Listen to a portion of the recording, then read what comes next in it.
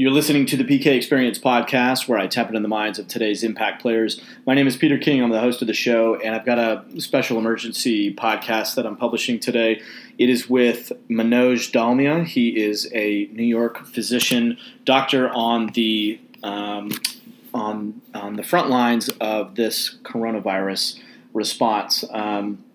He had made some posts on Facebook, and I wanted to have him on the program to answer some frequently asked questions that I've been hearing about and to clarify some of the disinformation that's been running around out there. And so I'm going to keep this intro very short and sweet so we can get into the call. There's a lot of really great information on this, and I really appreciate Manoj taking the time to share his wisdom with us.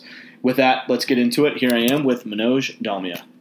All right, I am here with Manoj Dalmia. Manoj, thanks so much for taking the time to be on the call this afternoon. I know you've got a lot going on in your world, so I appreciate you carving out a few moments to answer some questions about this whole crazy coronavirus shenanigans that we're all suddenly having to get up to speed on. So again, first and foremost, thank you. Definitely happy to be here, Peter. Thanks, man. So, Manoj, for those who don't know you, and that's going to be a handful of people, tell us a little bit about just your credentials and your background, so people understand that you're not just another guy off the street, but you have Sure. So so right now my current job is I'm a clinical assistant professor at NYU Langone in New York City. I'm also a fellowship trained pediatric anesthesiologist. Okay, and so. By many accounts, you are on the front lines here of responding to the coronavirus in New York. How are things going right now in your world? What are you seeing? Give us a little bit of a update from in the trenches where you're at.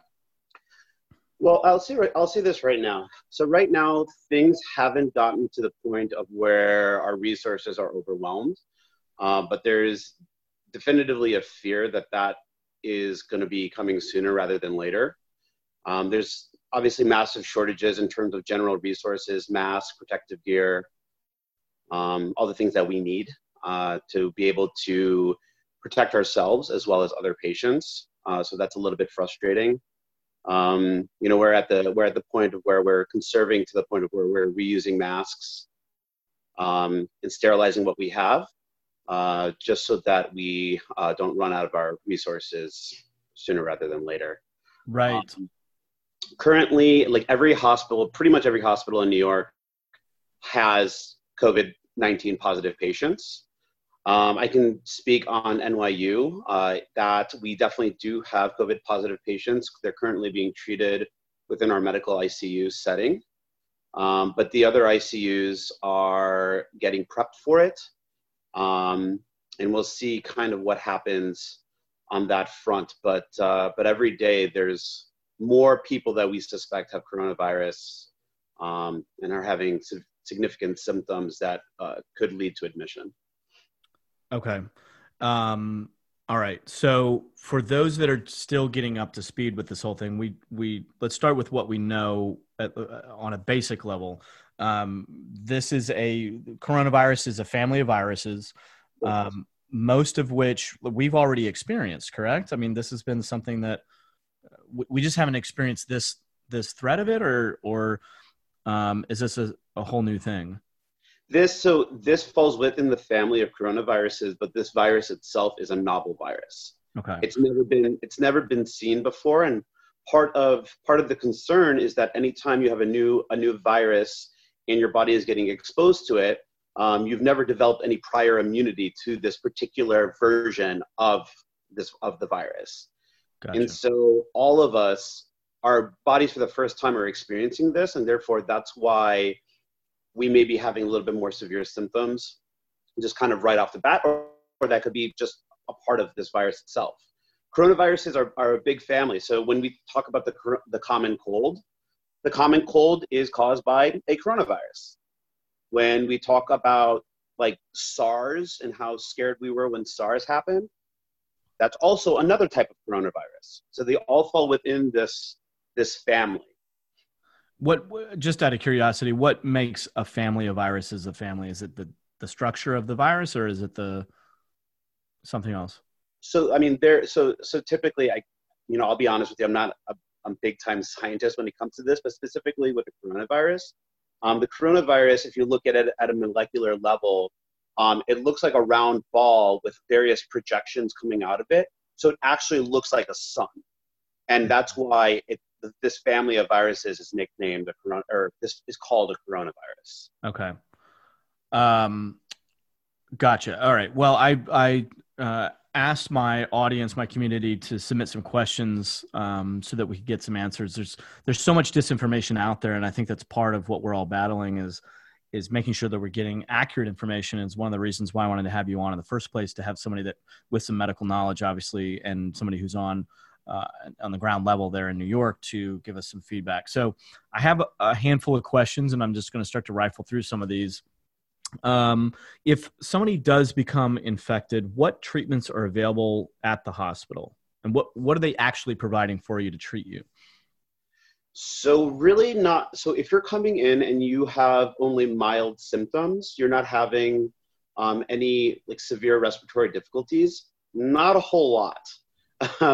Right now, testing is still pretty limited. But what I would say is whether or not you were determined that you were COVID-19 positive or not, the doctors would pretty much say the exact same thing. You need to go home, you need to isolate, and rest. There's really nothing much more that can be done, because with most viruses, there aren't treatments. You just kind of have to let it run its course. So does it make sense then if somebody is feeling symptoms, and it's not, feeling life-threatening or anything like that, does it make sense to even go in and get tested? I personally, I don't think so. Yeah. Because ultimately, whether you're positive or you're not positive, the answer is going to be the same. You need to self-quarantine, right? Keep your distance for 2 weeks, and let the virus run its course. And then obviously, if you get more severe symptoms, if you start getting shortness of breath, those like a severe cough, shortness of breath, where you feel really that things are getting bad, 100% you should go to the ER. But to everybody else, stay at home, because right now the ERs are getting inundated with a bunch of people that are looking for this test to determine whether or not they're positive, when ultimately it doesn't matter. It doesn't. Yeah. Gotcha. That makes a ton of sense. That's what I've been talking just with other colleagues and family members. It's like, okay, you have it, great. But now what? If there's no real treatment for it, and or if the majority of the symptoms are just flu-like-ish that you can more or less weather at home, what's the point of even going? And frankly, what if you don't have it and you just have a mild cold or whatever, and then you go in and you expose yourself potentially to actually getting it? Right. So well, it goes both ways. You expose yourself and you potentially expose others if you are positive. So right. Okay, that's clear. So the takeaway is, unless you're dealing with something that you feel is significantly affecting your ability to breathe, or that you feel that is an emergency, you more or less can just stay home. That makes a lot of sense in my mind. Next question: are children being hospitalized and or admitted into the ICU right now? Because there hasn't been a lot of reported deaths, but I'm wondering, this is this person's question, but I'm wondering if there is a bigger impact to kids than what we're being told. From our experience, not really. We don't have any PICU patients. We don't have any pediatric ICU patients that have been admitted because of COVID. They actually seem to be pretty darn resistant to the virus. And a lot of it might have to do with the fact, first of all, like I said, there's the common cold, our coronaviruses. So, our immune systems have kind of seen versions of it. And another theory is that with kids, because their immune systems are still developing, that they may not have as robust of an immune response as, say, the rest of the population. That's another theory, nothing confirmed. Sure. But ultimately, it's because they're also generally amongst the healthiest of the population. Uh-huh. They aren't, like, when we're talking about risk factors, we're talking about, the elderly, which is 60 and above. When you look at the disaster of what's going on in Italy, about 98% of all their deaths occur in people 60 years and above. Wow. And you look at smokers, people with chronic illness, whether that's high blood pressure, heart disease, they have bad respiratory issues, lung disease, diabetes, the obese, are just amongst a number of the risk factors that are associated with more severe presentation of the disease. Mm-hmm. And you can imagine that with young people, that generally speaking, that's not an issue. Gotcha. As a single parent, if you feel that you've contracted it and you've exposed your children to it, again, is that something where I'm just thinking through logistically on a practical level? Sure. Let's say a parent gets it and they're in bed, they've got flu-like symptoms, they've got younger kids at home. Do you send your kids to someone else? Do you bring somebody else in? Do you have any practical advice on that? Are we talking about like dual parent households, single parent households? Single parent. Okay. So what I would say with single parent households is you spend a lot of time, like people who are single parents spend a lot of time with their kids. Mm-hmm. So whether or not your kids are symptomatic, if you've been spending a lot of time with them and, you know, like most parents tend to be affectionate, they share with their children, your kids probably have it. Mm-hmm. But like I said, they don't tend to have severe disease. Mm-hmm. They seem to be pretty darn protected against it. Okay. So it's one of those things, what I would say is that a lot of these kids are asymptomatic, but you need to kind of keep them away from others because, you know, I think there's a lot of thought that asymptomatic spread is a much bigger deal than what we've thought. Can you define what that means? So generally speaking, you know, when patients are symptomatic and if they're coughing, if they're coughing, they can release lots of virus in air droplets, et cetera, that other people can counteract. But even patients who have symptoms can still shed virus. They're going to shed virus in lower quantities than somebody who's actively symptomatic, but they can still pass on that disease to somebody else, mm-hmm. and that person could then become symptomatic from it. So that is currently probably a bigger issue than we realize. Yeah, that to me is one of the biggest takeaways because I think so many people think, oh, I'm not elderly, I'm in pretty good shape, I'm not going to get it, I'm going to go about my day, and we don't really take into account that we're all carriers of this thing, even healthy individuals, and that we potentially could be spreading it to others who then spread it to others who eventually pass it on to people who are vulnerable to it. It really is kind of saving lives by staying put and reducing social interaction, even if you are younger, healthy, and not really prone to getting this disease. Right, but this is right now a huge issue, right? Because right now there are throngs of people, of young people, like in Clearwater Beach in Florida, that are packing beaches. Right. And, you know, and Mayor de Blasio in New York, you know, mandated that all restaurants and bars close as of today at 9 a.m. Because they want to prevent spread, because as of this weekend, a lot of the bars were still pretty packed full of people. Yeah, that's wild. And when you're talking about New York and Washington essentially going back and forth as the two primary hubs of the COVID spread, it's pretty disheartening. Yeah. I mean, there's lessons that we can be learning out of Italy. And I mean, I've been reading reports from people saying, hey, we didn't take this seriously and we're paying the price. Please take this seriously. And one of the most important messages that they continue to be putting out is reduce social interaction. So, you had mentioned flattening the curve on your recent Facebook post. And I'd love for those who don't understand or haven't heard that term just yet, can you please explain what that is? Because that really is, I think, life-saving information. Right. So essentially what flattening the curve means is that you don't overwhelm the hospital systems with a huge number of new cases all at once.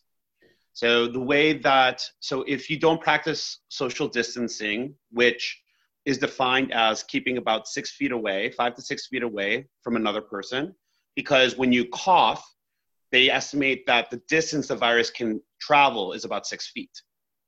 So hence the idea of social distancing and practicing proper hygiene, washing your hands, pretty consistently sanitizing.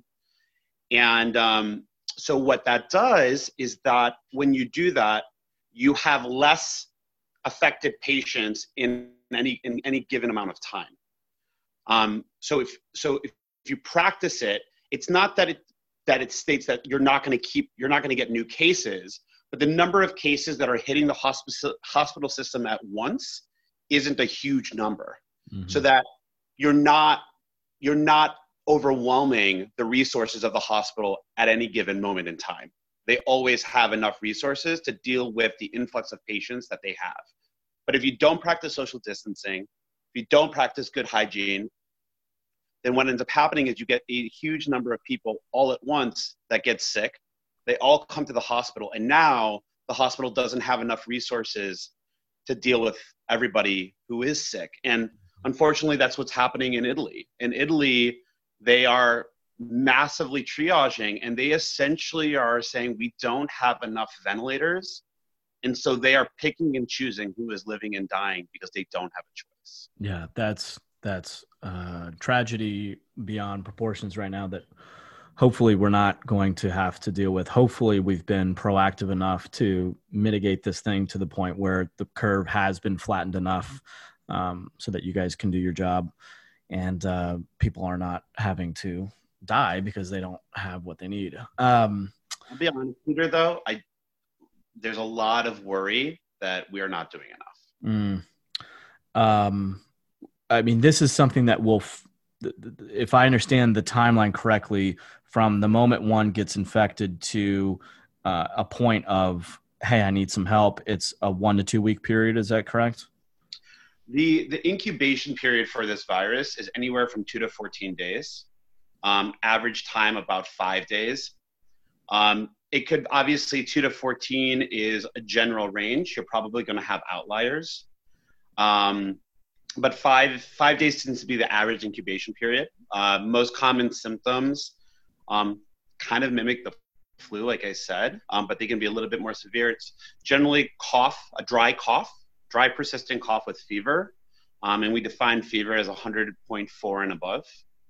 A lot of these patients also end up getting lethargic. They have muscle aches. But the coughing, shortness of breath, fever, those tend to be kind of signs that potentially you could have it.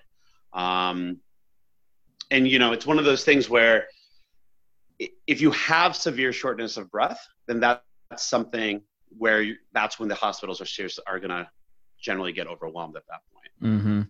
How concerned are you personally that might be the reality?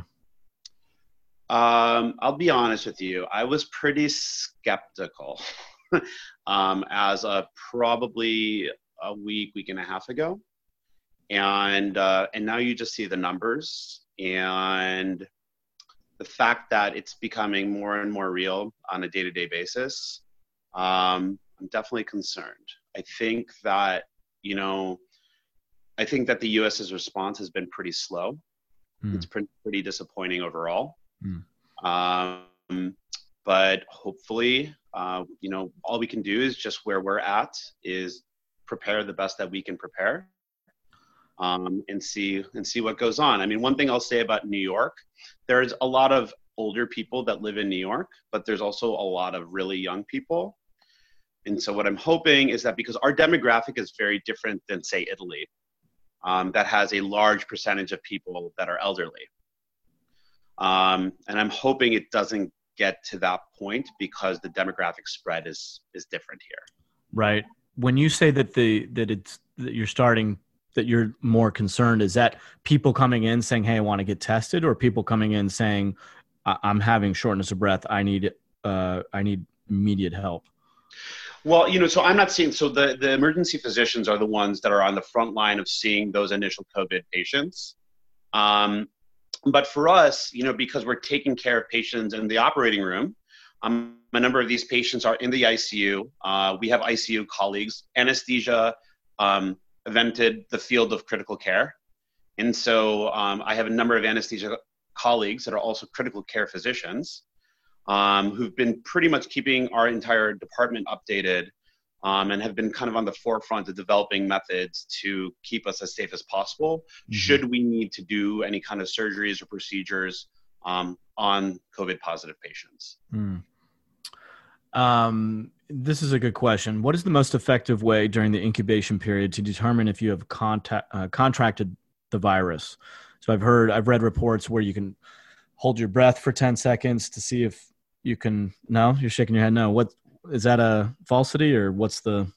It's all fallacy. It's all fallacy, man. Okay. I mean, this is exactly the idea of like this misinformation that's being spread all over social media.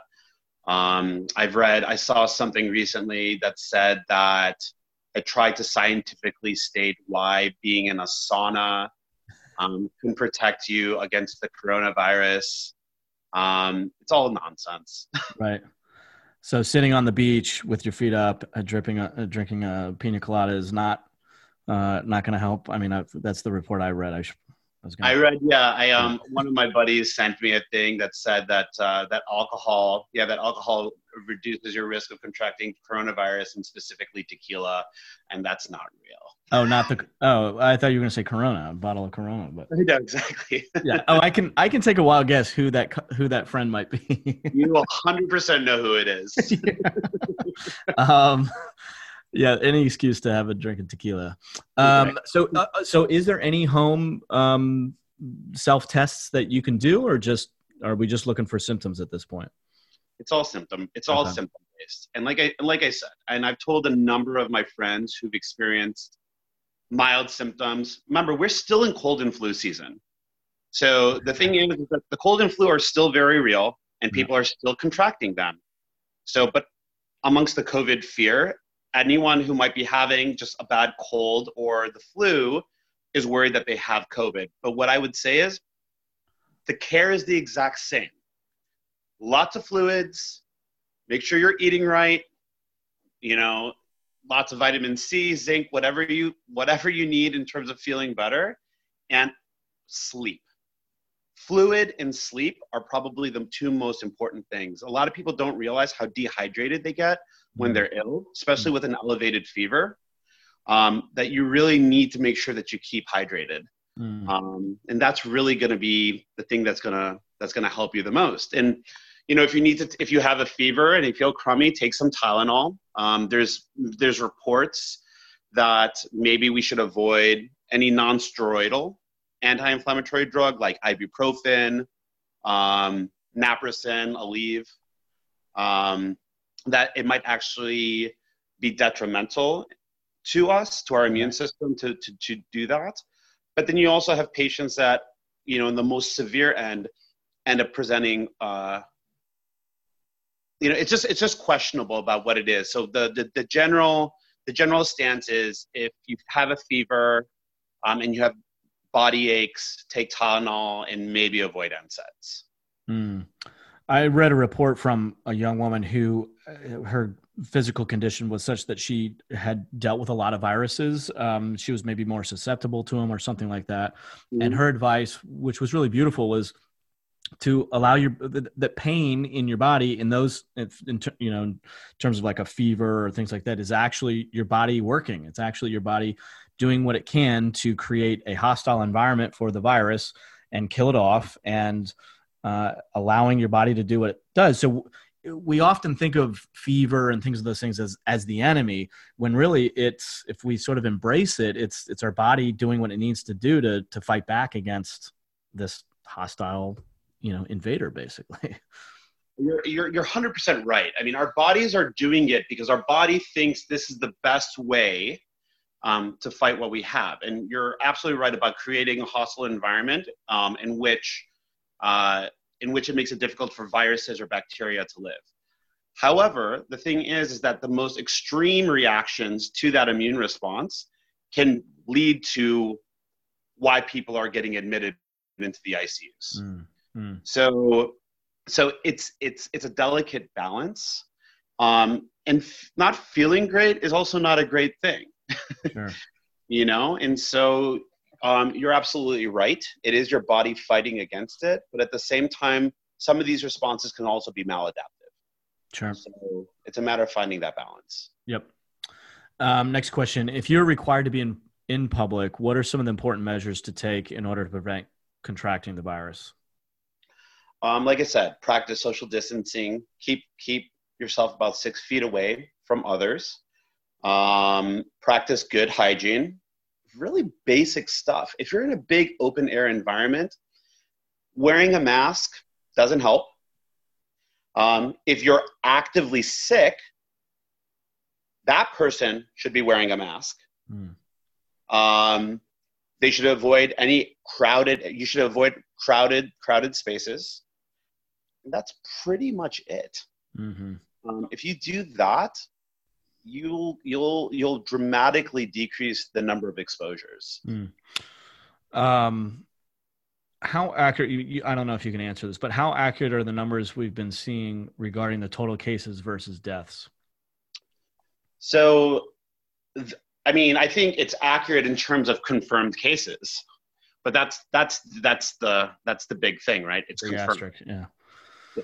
There's COVID positive patients. So what I would say is that my personal feeling is that the death rate is much lower because there's a lot of people, like I said, who may have very mild symptoms. They may be COVID positive, but the focus shouldn't be on testing whether or not they're positive or not because they're mild and it's a waste of resources. But if you imagine that there's probably a number of people that have very, very mild disease, that denominator of total cases should be going up versus deaths. So when that happens, the percentage of deaths should become lower. The cases that we're seeing are the ones that are so sick, they're the ones that are coming to the hospital. But in the general population, I guarantee it's much, much, much higher. So I would say that for me, I actually take solace in that. In that, this is not a joke. This is definitively more severe than the flu. But I don't also want people to think that doomsday is coming. Right. I mean, there's, just to go off on a little bit of a tangent, some people are saying that this is potentially a dress rehearsal for something down the road, and that this is, potentially a really good wake-up call for us to take these things seriously, to take measures to prepare on an individual basis, but what are we doing on a systemic level, governmental level, to prepare for something like this, especially in a country as big as America is. There, like you said, it's probably, it might be too little too late for some of this stuff. We probably could have taken preventative measures a week, 2, or maybe a month before, once we heard things were breaking out across the other side of the globe. So, God forbid it is an issue, but hopefully a very small and minor one, but enough of a one to maybe give us a wake up call, and so that we can think about how do we do that, how do we take care of this in the future? I think I think you're 100% right, but I do think that overall our initial response was very poor. Yeah. And I'm hoping. Sorry, finish that thought, and I have a question. No, so I'm hoping that that things don't get bad, but right now when you look at the number of cases in the U.S. versus Italy, we mimic the numbers pretty similarly. On a day-to-day basis. The number of confirmed cases matches eerily to Italy. Wow. Italy is still, so what's happening is we need to somehow break that momentum, because it's this hyperbolic increase. So a few cases becomes a lot more cases, which becomes a whole lot more cases. Right. And that's the trajectory that things look at this moment. That's that's concerning. What should we have done differently in your mind? I mean, just the full response by the government in terms of, accepting outside help, having these kits available, enacting strict measures in terms of limiting exposure in big group big group settings would have been a huge thing. The way that we've kind of filled with what's happening with like people that have been traveling, people waiting for hours and hours and hours in line trying to get through immigration, customs, when now you're talking about people that are coming from countries where there's been a lot of infected, and now you're piling them into small rooms by the hundreds, and then having them come out into the community, and depending that every single one of them is going to self-quarantine. Those are just a few examples. I mean, even, I'll say that even, a lot of physicians have expressed frustration in their own institutions by what they feel has been a lackluster response in terms of really minimizing unnecessary cases, conserving resources for when this wave potentially could hit. Right. How long after you get well can you still spread it? Well, I think what the idea is that once you're symptomatic, that if you quarantine for about a full 2 weeks, the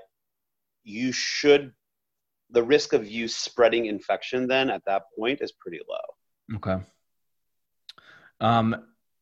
Is it possible that, so we have this sort of bell curve, is it possible that, like, at what point are we going to be able to go back out and live our lives on a normal daily basis? Because if one person hasn't, doesn't it kind of re-kick the whole thing off again?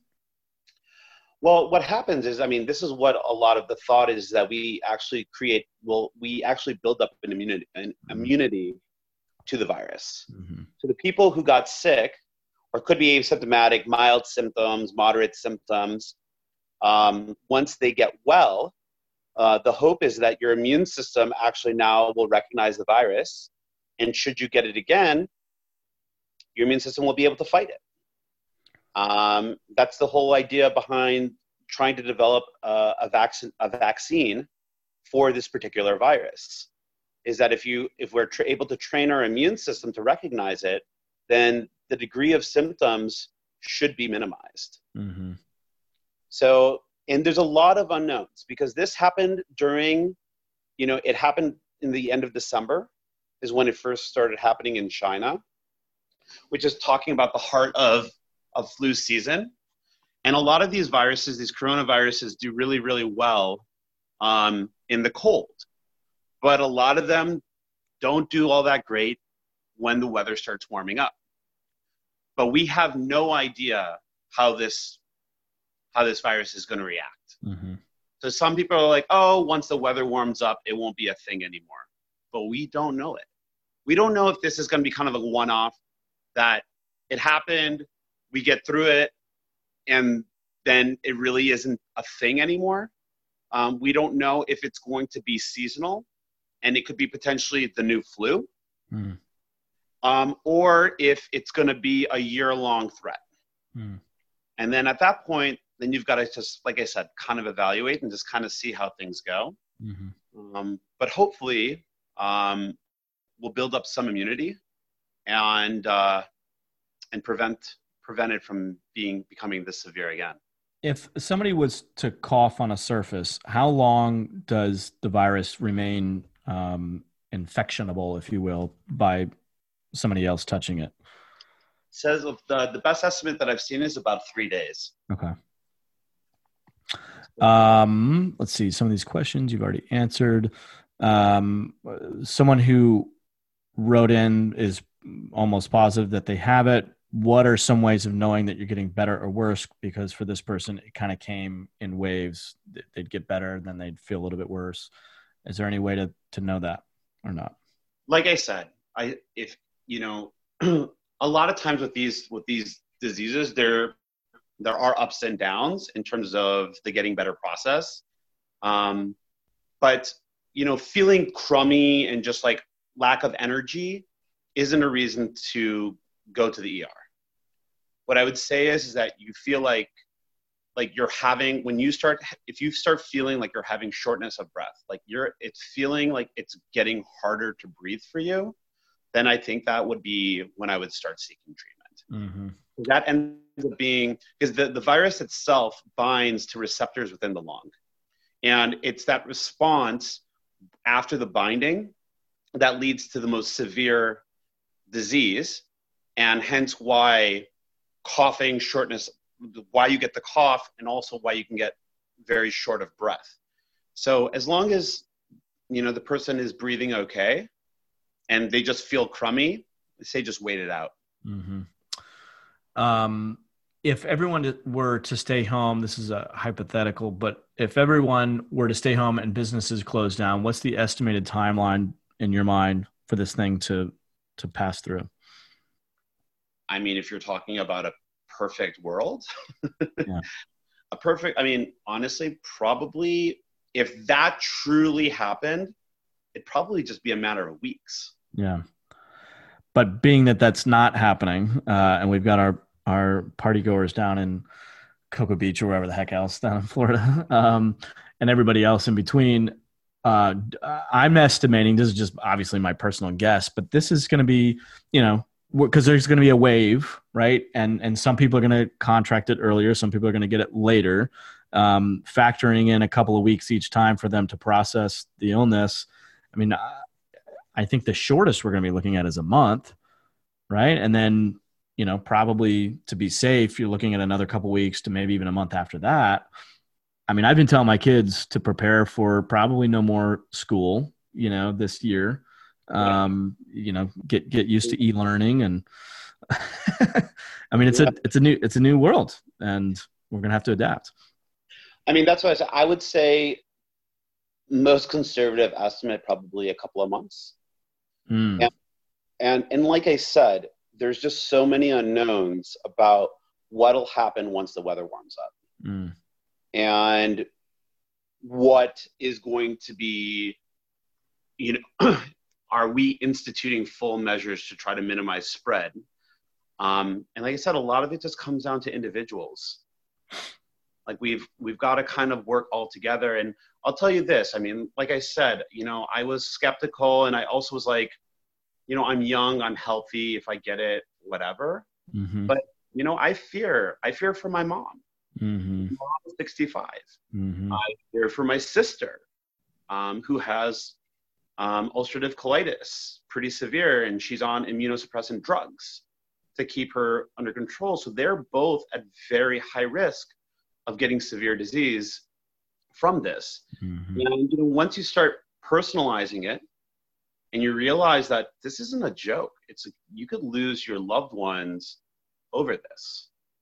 That's pretty scary. And it's not that like the flu can't inflict these people as well. So I think there's also this thought that it's just a bad flu, but it seems that the response to this is even more severe. So than what you would normally get with the flu. So I would just say kind of just take precautions, and we'll see how things go. Yeah. Are there any natural cures or preventions that you're aware of, or that they're testing, or that they think might be heading in the right direction to prevent this? Or honestly, man, just like most diseases, like I said, good hygiene. Yeah. Keep away from people that are sick, potentially sick, etc. So, and keep yourself away even if you feel well, because of the fact that you could be an asymptomatic spreader. Mm-hmm. Just gotta just take care of yourself the best you can. Like I said, smokers are at higher risk, so maybe quit smoking. It's just like anything. It's just people that have chronic illnesses, so the healthier you are, the better shot you have at fighting this virus. I've got a handful more of just some practical questions, and then we can kind of wrap it up. If you're at home, if you believe that you've contracted it and you're cooking something, or just drinking out of the same glass as like your kids would, is that something you'd advise against? I mean, I'm hearing the answer as I'm saying it to you. But are there anything that we can do to help eliminate or minimize the impact even just within our own homes. I mean, the likelihood, I guess, is that it's probably going to be contracted by anybody in the home, but.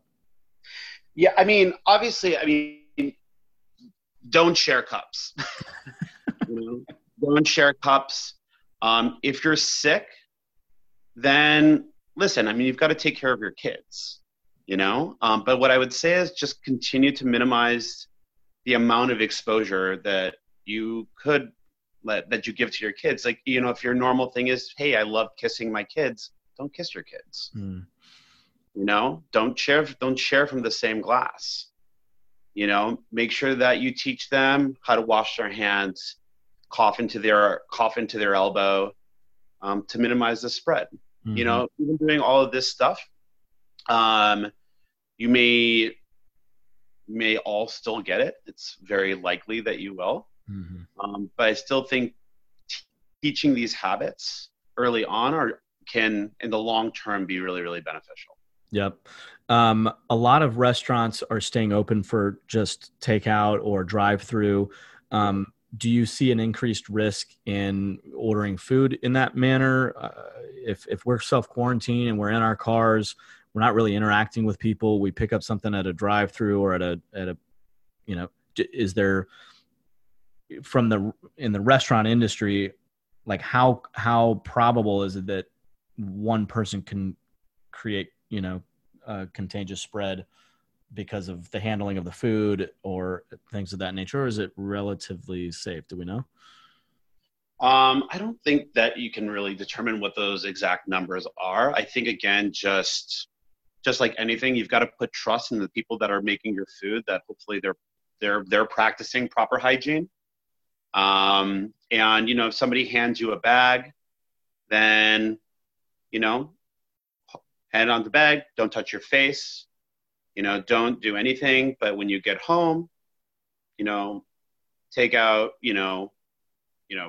wash your hands, throw away the bag, sanitize, just make sure you're taking precautions. Things could get spread through just the handling of the bags itself.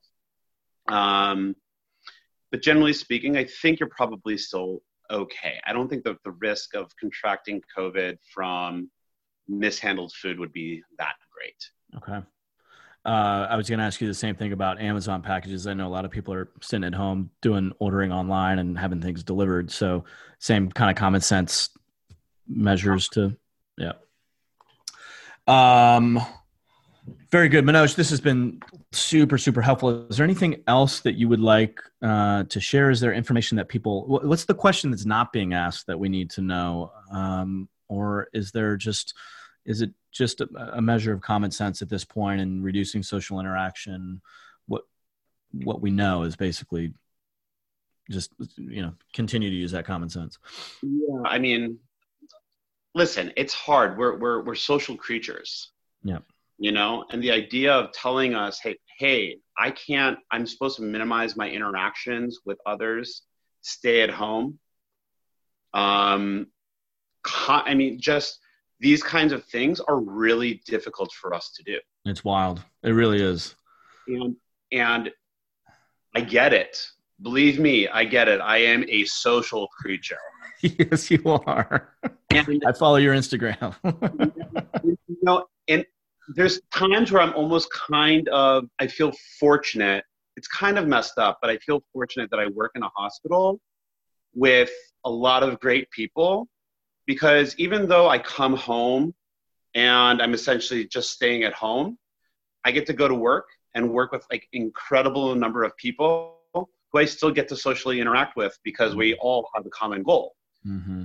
And so even throughout all of this, I mean, I feel kind of lucky. Other people might be like, hey, dude, you go to the hospital, you deal with these patients to get your social fix, and I'm happy to just stay at home.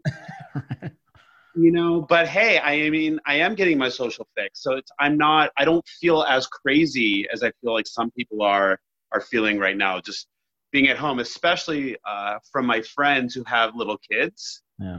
Who they're saying it is the most challenging thing because their kids are literally losing their minds. Yeah, that might be the biggest challenge, that and the economic impact that we're probably going to see from this. But I would say, yeah. one last question. What can we do to help you and the other people on the front lines of this? Is there anything that we can do to make this a little bit more bearable? I'd say a few things. One, like I said, if you have mild symptoms, don't go to the ER. Don't overwhelm the hospital system. Stay at home, take care of yourself, minimize your interactions. Good hygiene. Second thing I would say is to stop hoarding and buying all tons of toilet paper or medicines or whatever else you're doing, because there's a lot of people who actually need these things and are not able to get it. And we're not doing the community a service by doing so. I'll be honest, like, I haven't bought any food. I have a standard amount of toilet paper. And I think just practicing common sense and not letting panic be the thing that dictates your actions would help people a lot. If you have masks, again, those masks generally don't help unless you're sick. And what it's doing is that it's actually it's creating shortages for the healthcare professionals that actually need to use them, especially your N95 respirator masks that people are buying. There's been an incredible movement. Like, there's been a lot of manufacturers, I don't know if you saw this, but Dior stopped making perfume, and now they're just making hand sanitizer, and they're giving it for free. And a lot of other companies, distilleries are doing that. Beer distilleries are doing that as well, where they're actually utilizing the alcohol that they produce to make hand sanitizer. So that's what I would say is just, the resources that the medical professionals need, please, please, please stop buying them. Let us have them. And just do right to your community. Everyone is scared for themselves, but this isn't about yourself. This is about everybody else. Yeah, that's beautiful advice, man. It's times like these that I'm always so impressed with the human spirit. And, we saw this during 9/11. Everybody's talking about how there was so much evil, but at the same time, there was so much, there was people running into the buildings and to save. And we saw the best of humanity. And I like to look for those in moments like this, and you being one of those people on the front lines, it's just my heartfelt love to you and the rest of the first responders in this crisis goes out to you guys, and your advice is very well stated. And maybe we can do a follow-up call if you're not too inundated, but let's hope that that's not the case. And my love to you and your family, as well as your colleagues. Same to you, Peter, and your family as well. Very good. Thanks, Manoj. Thanks, buddy.